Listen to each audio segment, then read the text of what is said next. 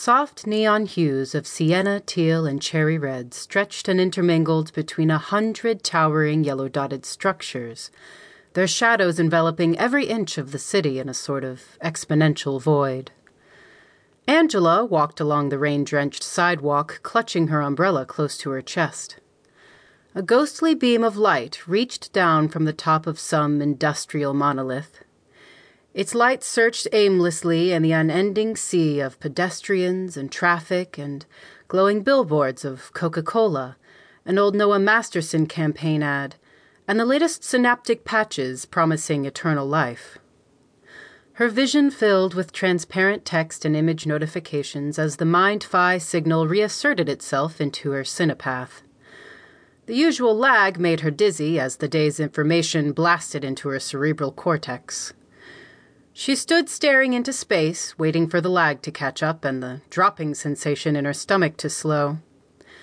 When she felt like she could walk again without falling on her face, Angela started toward the street, where the auto cab sat waiting.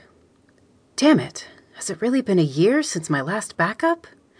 Angela sighed. Every year, like clockwork, when her annual synaptic backup procedure came along, some primal part of her psyche would come alive and her nerves would set on edge. It wasn't like it was painful or anything. More the sense of enclosure than anything. Angela pushed back the thought as Jordan's smiling face appeared in the back passenger window of the autocab. She smiled in return, hoping she'd have the strength to keep smiling when the subject of her appointment came up. She was still so disoriented when she walked up to the cab, she almost didn't notice the man standing there watching her. When she did, she instantly recognized him. "Representative Barton?" She stole a glance at Jordan, and he winked in return from inside the cab. James Barton reached out, and the two shook hands. "Miss Bain, I hope you don't mind. I wanted to congratulate you on such a fantastic job today. I tried to get your attention in the courtroom, but those hungry reporters were circling like vultures." Angela laughed. "Oh, I'm sorry, I didn't see you." No, it's not your fault. Who could blame them? You were the star of the show in there." He beamed. "Well, I was just about to head out.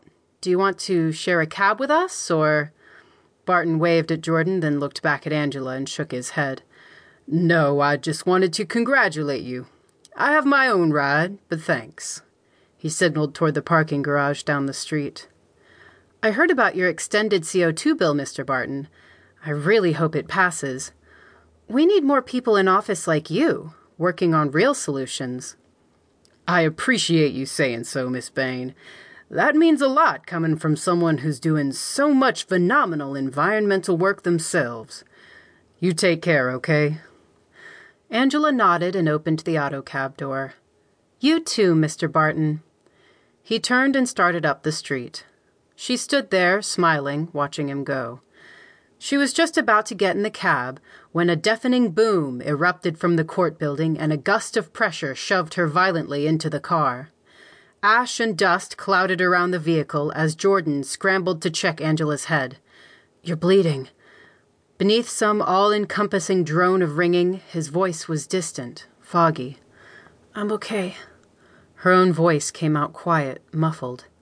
"Oh my God!" She jumped up from the seat and pushed her way past the car door. Jordan yelled out for her, but she couldn't make out the words as she ran toward the last place she had seen Representative Barton. "Mr. Barton!" The air was thick with dust and debris, raining down in a tan and muddy cacophony like some unnatural sandstorm. Sirens and random voices screamed out from some other world. "Mr. Barton!" Her feet struck something on the ground and she toppled over. She rolled to her knees and there he lay, on the sidewalk, head broken and bleeding and still. Angela reached over and put out her hand to check his pulse. "Someone please! Call an ambulance!"